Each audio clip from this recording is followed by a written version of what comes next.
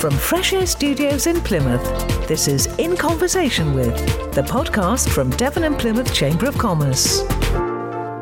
With special guests, Hannah Harris from Plymouth Culture. The more I have seen, and certainly in my previous role, all of the European projects that I ran and I was privileged enough to go and visit, just really does give you that outside look of what you're doing. It helps you appreciate even more what we have as a city. And Sue Packer of CMO Stores. Everybody from a different background brings something different, and what you have to be is just open to listen to what it is that everybody has to offer.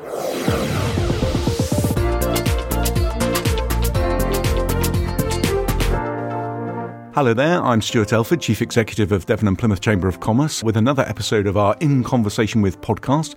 And I'm really happy today to be joined by Hannah Harris from Plymouth Culture. Welcome, Hannah. Hi, thank you for having me. Oh, it's a pleasure. Thank you for joining us. And I think I met you on a tour of the box, didn't I? Yes, in our very exciting cultural venue. We were seeing sort of behind the scenes before it opened up. Yeah, one of the great events that the Chamber was able to put on was a sort of behind the scenes tours of the box. And I felt really privileged to see all that. Yeah, it was incredible, and seeing it kind of being built. I think the Mammoth was on its side at that point, so we saw it at kind of very early stage, didn't we? Yeah, it was just such a privilege to have such a great thing in our city, I think. And funnily enough, I was talking to David Fitzgerald about this, that Plymouthians are very good at sometimes at putting our city down and saying, it's only Plymouth and nothing like that. But am I right in thinking that Arts Council England have described the box as the most significant cultural event of the year, if not the decade? Yeah, that's kind of twofold. One, because of what it is and what it's achieved, but also it's done it in this COVID climate. So where a lot of organisations would have given up years ago, you know, this has been a kind of cross-city, cross-party effort. And in typical Plymouth style, they've made the impossible happen. Yeah. And I think, you know, Arts Council and others really see that.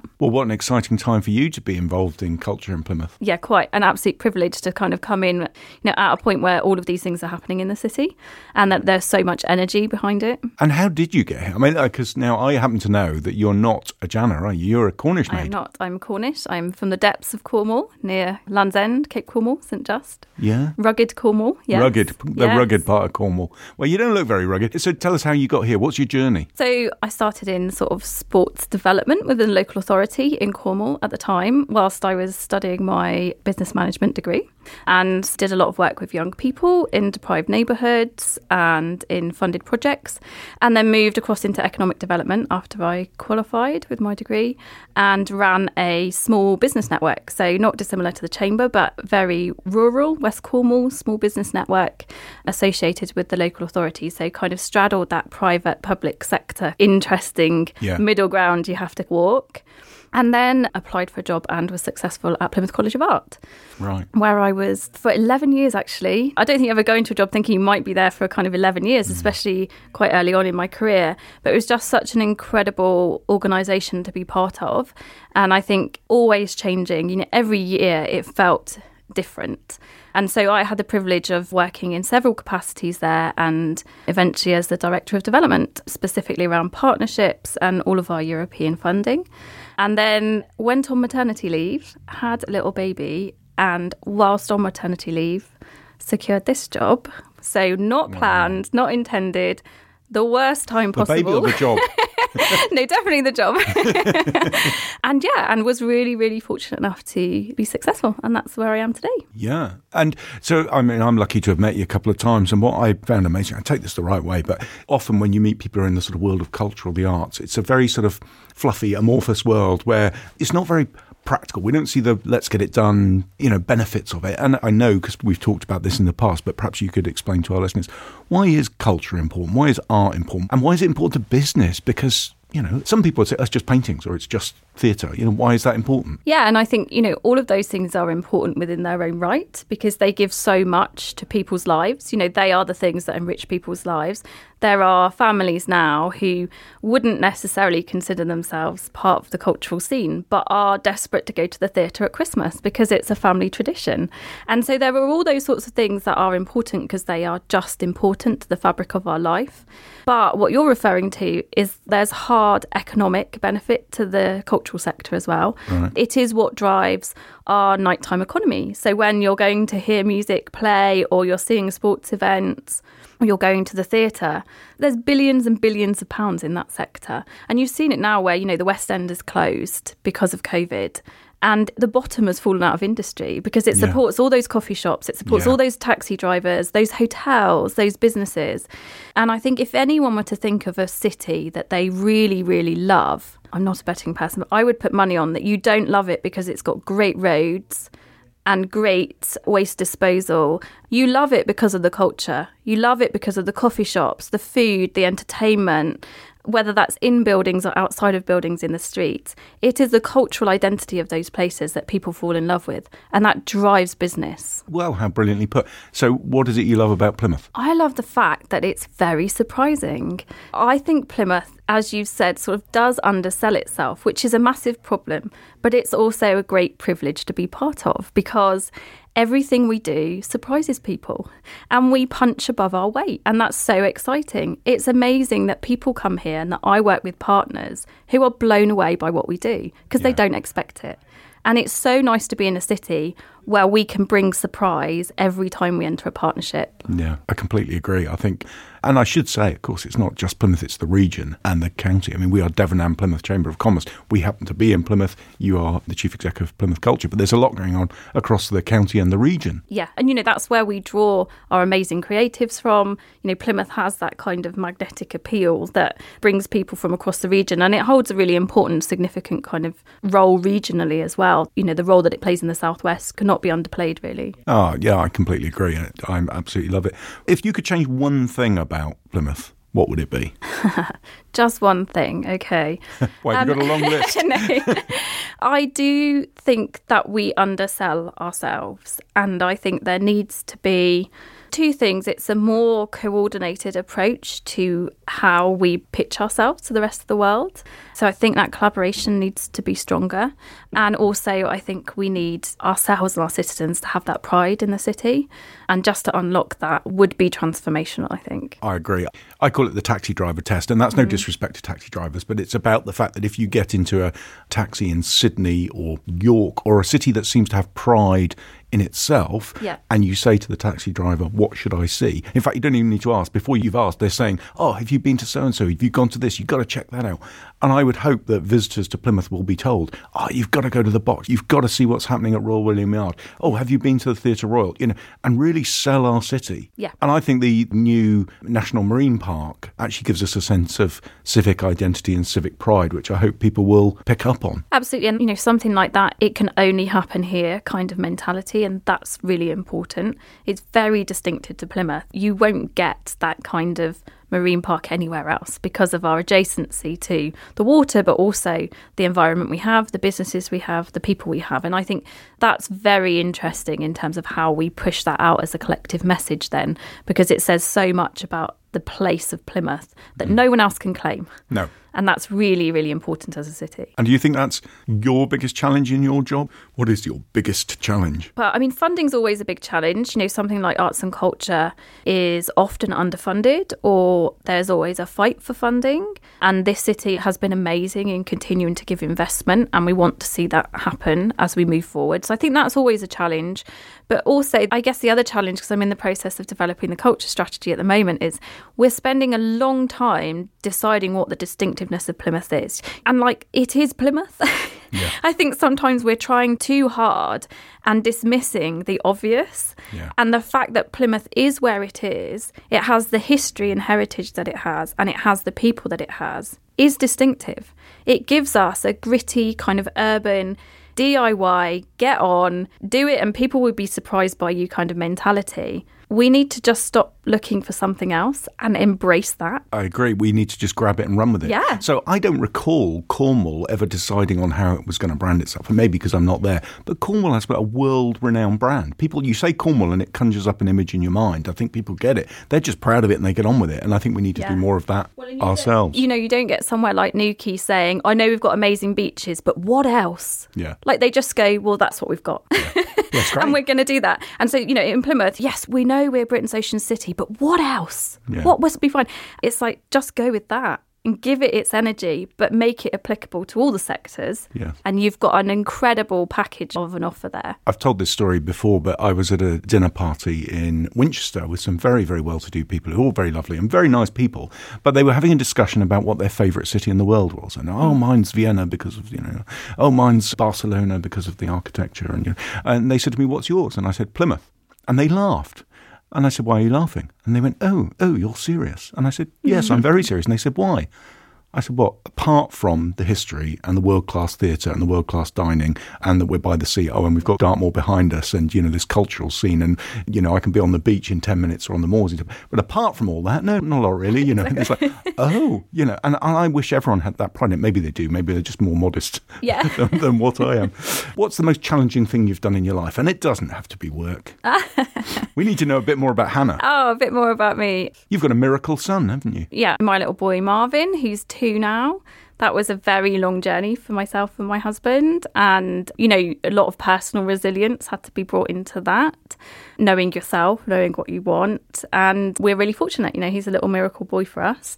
And so, I think that personal journey sometimes does dictate how you operate as a professional as well. And, what kind of skills and resilience you bring to your role, and something that's definitely needed. And that was a real challenge for us. Yeah, we're a sum of what's happened to us and sometimes what you bring into a role. I would have loved 15 years ago to be Chief Executive of the Chamber of Commerce, but I'd never have been ready. Yeah. I wouldn't have had the life experience. I wouldn't have had the resilience. You do need that resilience. You need that life experience. You need things. Still to come, Sue Packer of CMO Stores. COVID taught us all that we could work from home with no problems whatsoever. So I remember very clearly last year, 16th of March, we actually vacated the offices and I think we lost maybe a couple of hours of productivity. Follow the Devon and Plymouth Chamber of Commerce on Twitter @chamber_Devon and search for us on LinkedIn. Make sure you don't miss out on future episodes. Hit subscribe now. I mean, you've actually become a chief executive very young in life, so you've obviously done incredibly well, better than me. Well, no, I've been very fortunate to have had those opportunities as well. And I think that is part of it. Working at the Art College, I was surrounded by other fantastic senior leaders who were comfortable giving opportunity to people and valued equally my opinion. So I was fortunate to work in an organisation where I had that growth opportunity. So I'm young, but, I am lucky to have had the route that I've had. I think there's probably a very small amount of luck and a lot of talent and ability. And I've always found you very eloquent. I hate if we're at a meeting, I've sat in various meetings with you and you're asked a question and then they come to me. I think, well, I'm not going to put it as eloquently as that. So I'll just let Hannah do the talking. Oh, thanks. You're very kind. Well, no, it's well deserved. I think you've done a cracking job with Plymouth Culture. And so what's next? I mean, is this your job for life? Not that your boss is listening or anything, but, is this your job for life or within the job or outside of the job? What's next for you? What's the big challenge? Yeah, those two things collide, I think. So I am keen to be in Plymouth for as long as Plymouth will have me and for as long as I feel that I have value to give. I do think there's something important about being invested in a place, especially when you're working on a cultural strategy and a cultural development. It takes time. It isn't about shipping in a project and 2 years later going again. So I'm committed to Plymouth if Plymouth's committed to me. So I'm, happy for that relationship to run its course, however that may be. Personally, I'm very interested when we're allowed to do more travel. One, I want to show my son the world, but two, I think I would be better at my job the more I have seen. And certainly in my previous role, all of the European projects that I ran and I was privileged enough to go and visit, just really does give you that outside look of what you're doing. It helps you appreciate even more what we have as a city, because I think sometimes we do undersell ourselves and we're always looking at the next thing and not really appreciating what we have. So it gives you that value, but also it opens your eyes to so many other models and ways of working and initiatives that we could bring back to the city then. So I'm keen to understand how I stay in the city, but bring lots of other cultural inspiration to it. Yeah, and it's good that you're outward looking like that. I think we can all learn from other examples, other areas, other places. So tell us a bit about your European projects. Where have you been? What have you done? Oh, all sorts of things. So from video mapping and digital work through to kind of enterprise within student settings, textiles projects. So we've been to Reims and Ghent and other work within Belgium, lots within Calais for the Lace project and Barcelona for 3D printing. I've been Rotterdam for project European work. And so, yeah, I've been fortunate to go to a lot of different places on a whole range of projects and just meet incredible people. And what's on the bucket list? Where do you really want to go? Not necessarily with work. I mean, just where do you want to visit? I did Australia for 3 weeks a long time ago. And yeah, I really enjoyed the outdoor lifestyle. I really enjoyed the kind of sporting element there. So I would love to revisit. And I'd like to do more of Belgium because I was just really fascinated by their citizenship and how they model their city. And there's a calmness there, but they're incredibly efficient as well. And there was just something quite intriguing about that place. Yeah, I've been to Ghent. I loved it. Yeah. I spent a couple of days in Ghent. Really, really enjoyed the place. And as you say, it's clean and efficient and friendly, and it's got a lovely feel. It's got an interesting balance to it. You know, it's got that efficiency and that energy of business, but it feels quite welcoming as well. Yeah. It would be interesting to know what people in Ghent would say about Plymouth. Yeah, or what people in Ghent say about Ghent as well, because I think, you know, a lot of what we've described, I am sure is not just a Plymouth problem. No, I'm sure it's the same in lots of other places. So, but understanding that and learning from that, I think would be very interesting. I spent 17 years in the police service, and you will not find a single policeman anywhere in the world who thinks the place they police is a nice place. Well, they have quite an interesting inside view of it, though, don't they? Actually, I tell a lie. The one place I was lucky enough to go to the Isles of Scilly. Oh, yeah. Because they had the World Gig Racing Championships out there, and they decided they needed more than one policeman in case there was trouble. So they sent me, which was not a lot of good. But people were incredibly polite and welcoming, but sort of, what are you doing here? We don't need a policeman. And the policeman I spoke to who lived out there absolutely loved it. Yeah. I don't know if you've been, but... I'm ashamed to say that I haven't, but I worked when I was a lot younger on St Michael's Mount in the National Trust property for a couple of summers, and it is a different world. That kind of island mentality, even on St Michael's Mount, which I'm sure is replicated on the Scillies, there is something magical about it, and you just take a different energy when you're there. Yeah, I felt very, very privileged to be there. I want to go back to the Isles of Scilly. I haven't been for years and years, but I absolutely loved it. As you say, there's something, a different energy, a different light, a different pace. It's a community, and it's not that they're not innovative. You know, I think some people think island life is backwards, but actually somewhere like Scilly has to be innovative in how it attracts people, retains people, how people earn a living there. And I think, but it's community. Yeah. And that's what really drives it. And it's in the very, very true sense of that word.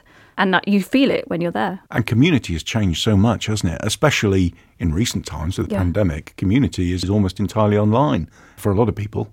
Do you think that's going to change culture, the way we do things? Or do you think we're going to straight back to in-person meetings and events? And I think it will change things, and I think it should. I think the challenge is to really audit what we want to keep as a result of this process. So lots of us, including cultural organisations, were forced to do things digitally.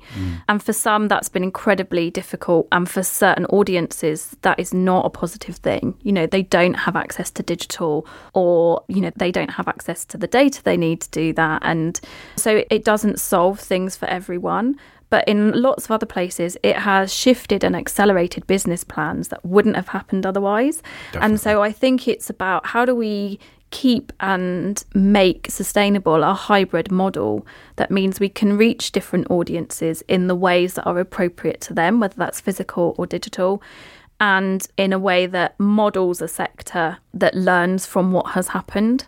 And not just because we have to, but because by doing that, we've discovered a whole range of new things that we want to keep. I completely agree. I think we've got to keep the good bits, the efficient bits, the bits that have allowed us to reach out further.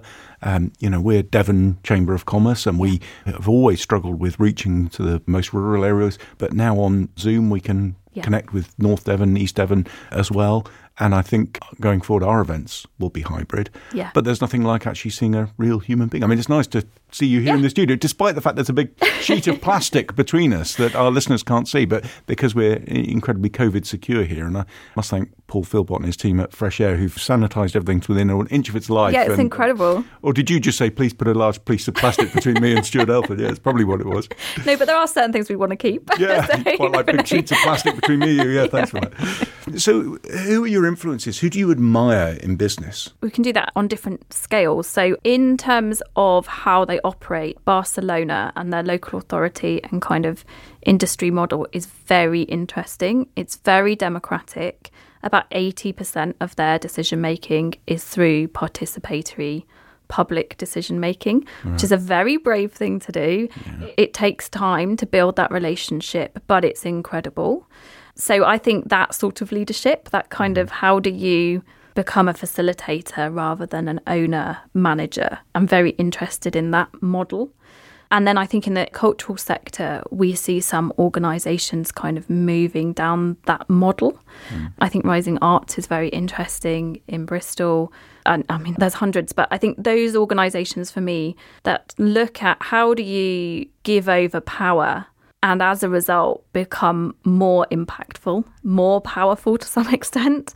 That's what really interests me. Is there a person who's done that? Do you have any heroes? Anyone you look up to you think, oh, wow? I would say a collective. So I was really fortunate several years ago to have gone on the CLAW Leadership Programme, which is specifically for the arts and cultural sector, but brings people from all different art forms and disciplines and areas within the sector.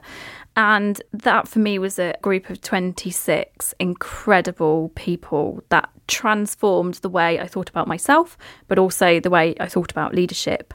And there are people in that group that are now, Shanine is running Coventry's City of Culture Artistic Programme. Mikey runs Freedom Festival in Hull.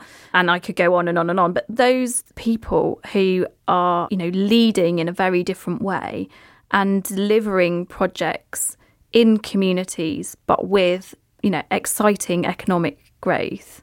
I think I really feel privileged that they are part of my peer network, and I often keep an eye on what they're doing and look to them as examples of what we might be able to do here in Plymouth. It's always good to have a good peer network, isn't it? Yeah. And people will tell you when you're wrong, or you can ring when things are going You can ring, pear-shaped. Yeah. I suppose, we're going to have to wrap up in a moment, but I'd just like to think about your legacy. I know you want to be here as long as Plymouth will have you, and we'll have you as long as you're here. But if you could look back and say, do you know what I achieved, and that was the one thing I did, the one thing that I thought, I made a difference, what would it be, do you think? I absolutely want us to be able as a city to work in a different way. So I want to feel that old school ways of doing business. And no offence to you, Stuart, but... You're calling me old school? No, just like the white male approach to has to be done on the golf course. Oh, God, yeah. Isn't about how hard you work or how brilliant you are, but is about how well you play the politics. I would like somehow to have had a role in changing that dynamic. I think you already have. Good. I think you're greatly admired from the people I speak to, and... we're very aware of that. Across, funny enough, the British Chambers of Commerce Southwest, we went to have a photo taken because we launched BCC Southwest, and we realised we were all white men in our 50s, and it was purely coincidental. We hadn't appointed ourselves.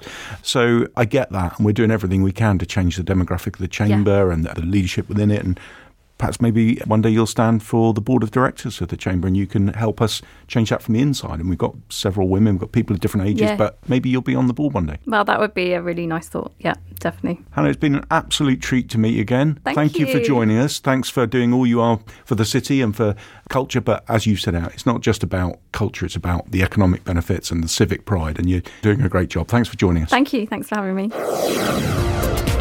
And now, Chambermaid, introducing business owners from across the Southwest. Hello there, welcome back to part 2 of our Chamber in Conversation with podcast. This is Chambermaid, where we speak to chamber members about their business and all the things that have happened with them, all those exciting things. And I'm delighted today to be joined by Sue Packer, who's the Managing Director of CMO Stores. Sue. Hello. Hi, Sue. Hi. Thank you so much for joining us. And this is a bit of an unusual interview for me in that I usually have met the people I interview, but we've never met, have we? We haven't, no, but charmed today. Yeah, quite. A pleasure to meet you, and thanks so much for joining us. So I had a bit of background reading, and I see that you studied at Kenilworth Grammar School, getting A-levels in physics, maths and chemistry, far too technical for me, and then went on to do a bachelor's degree in the University of South Wales in accounting and finance, getting a first. What brought you to Plymouth? Oh, gosh. So the A-levels were rather a long time ago, and quite a lot has happened in between. Yeah, well, tell us. Basically, I have had a career, obviously in accounting after my degree, but I am a product-based person. So I've had a heavy construction and manufacturing content in my career. So originally, I went on the milk rounds. I went on the university milk rounds and I joined Gillette on their graduate trainee programme. But actually, it lasted a couple of months before they gave me a proper job, which was the marketing analyst for their shaving division. Obviously, the biggest of the Gillette divisions. And everything kind of rolled from there. After another couple of young person job hops, ambitious and hot to be important, I became the finance director of a subsidiary of what was then Bowater and later became the Wrexham Group. And since then, I've just had a career of being a finance director in SMEs, either subsidiaries of PLCs or standalone SMEs, usually ones that sort of need a bit of help to get them off the ground or maybe in a bit of a turnaround situation. And I finally arrived in Plymouth, actually because I know the shareholders. I know the venture capital company that's invested in CMO Stores. I really, really like those guys and I love the business. So I absolutely love the business down here in Plymouth. I've never lived in Devon before, but I also love living in Devon. Absolutely love the people. How could you ask for more? Surrounded in beaches, Dartmoor, of course, areas of outstanding natural beauty. So very, very happy here. Yeah, well, it's great to have you here, and it's God's own county, of course, I'm sure.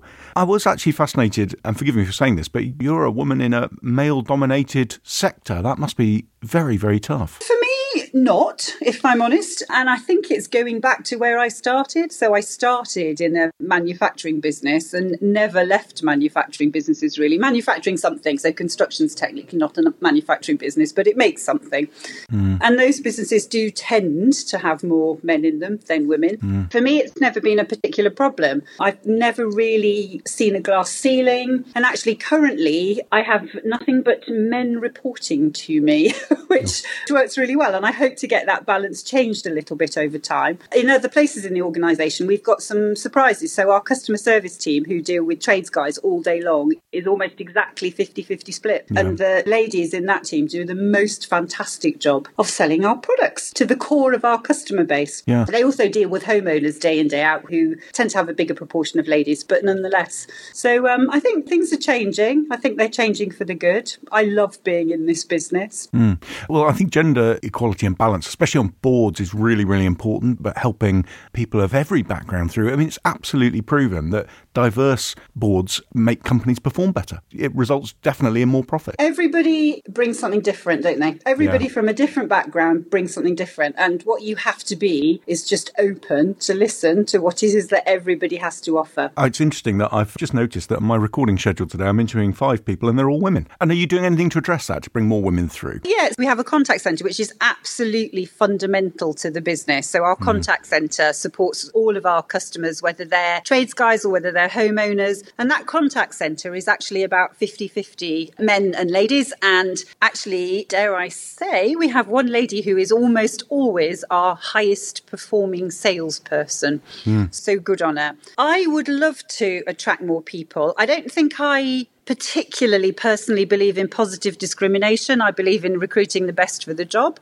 And I believe there are a whole lot of really good ladies out there and we will find them. They will become more prevalent and we will find them. Yeah, because it's proven that diversity within any business makes it more profitable. So it makes it more profitable. Everybody's got something really interesting to bring to the party. Everybody has a different outlook aspect, which keeps everything balanced. And I think that's brilliant. And it makes life more fun as well as more profitable. Well, speaking of profit, I read that this business of yours, CMO Stores, it started 2009 as a roofing superstore and already £52 million in sales, 38% growth in market share. I mean, are you going to buy a grey suit and a white cat and take over the world? You're thinking about it, actually. Yes, once we've got more women on the board, we'll do exactly that. No, we are doing rather well. Yes, we have grown exponentially, it's overemphasising, but we have grown very well. We've had absolutely consistent year-on-year growth. I don't think the business has had one year when it's gone backwards. We're expecting that to accelerate now. We've got an awful lot of initiatives going on where we're expecting acceleration, putting the customer at the heart of absolutely everything we do is key to us. And it's sometimes lost in an e-commerce business because you don't see the customer face to face, but actually we do. So we see about 20% of our orders are placed through our customer service team. And those are the more complicated orders. They help us to get to know the client base, etc. So keeping the people focus is really critical. And yes, we did do very well last year. So profit-wise, we grew far more than we did top line last year.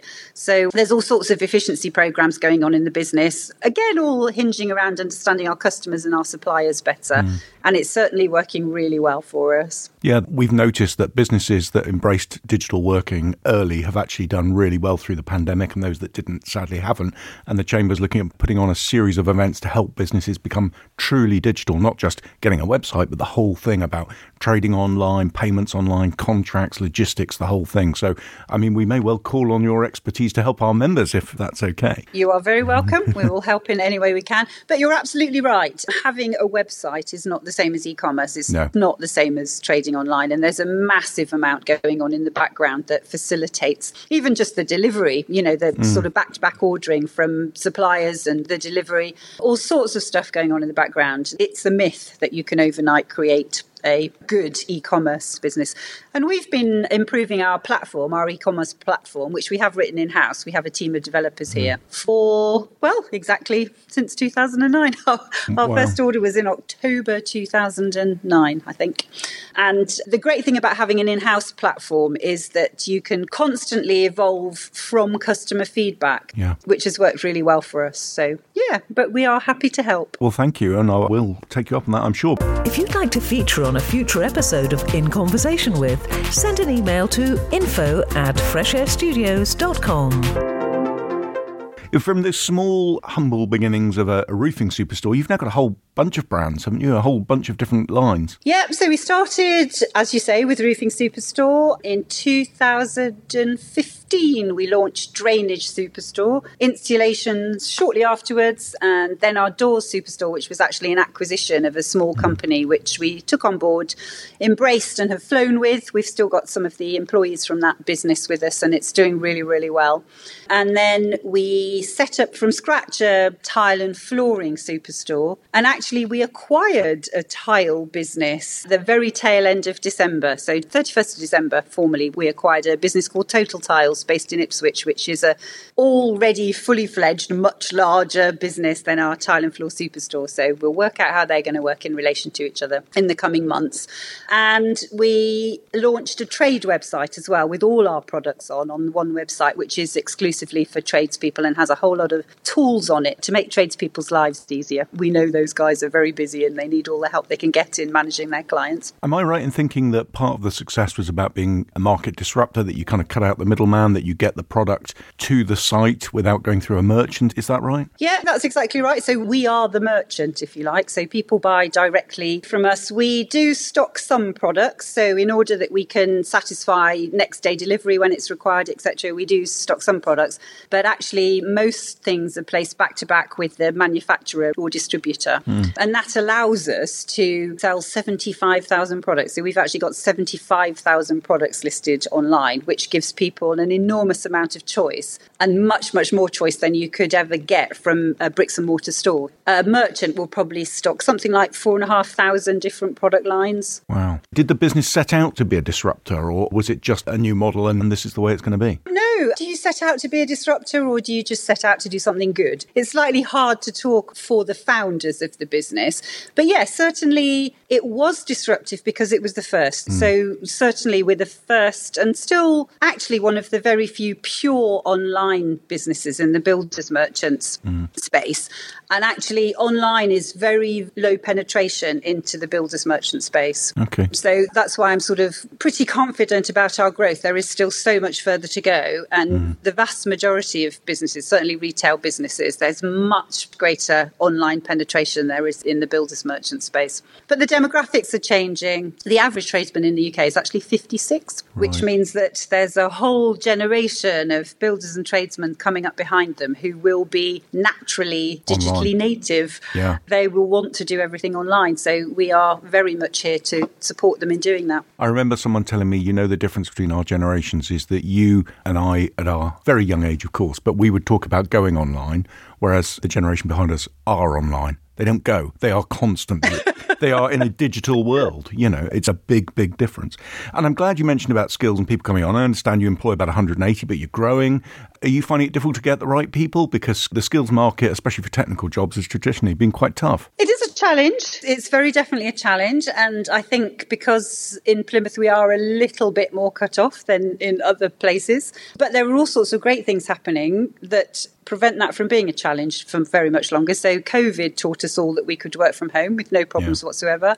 So I remember very clearly last year, 16th of March, we actually vacated the offices, and I think we lost maybe a couple of hours, 2 or 3 hours of productivity.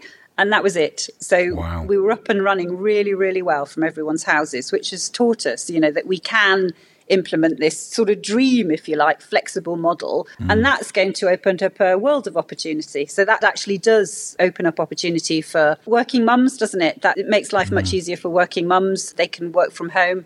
It allows us to go further afield in looking out for talent.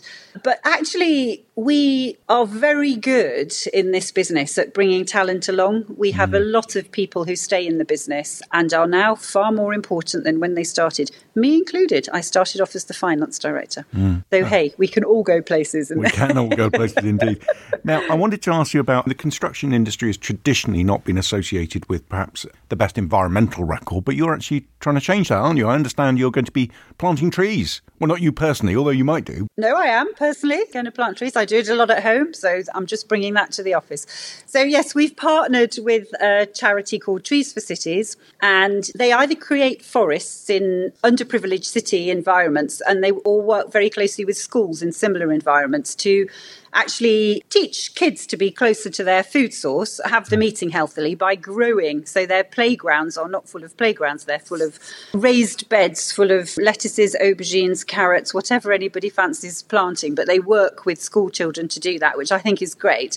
But they also have planted multi-million trees. And we are going to plant a forest of about 2,000 trees. We don't yet know where, but somewhere on the outskirts of Plymouth, which for the tree species that grow around here should be about a 2-acre woods. So we're very excited about doing that.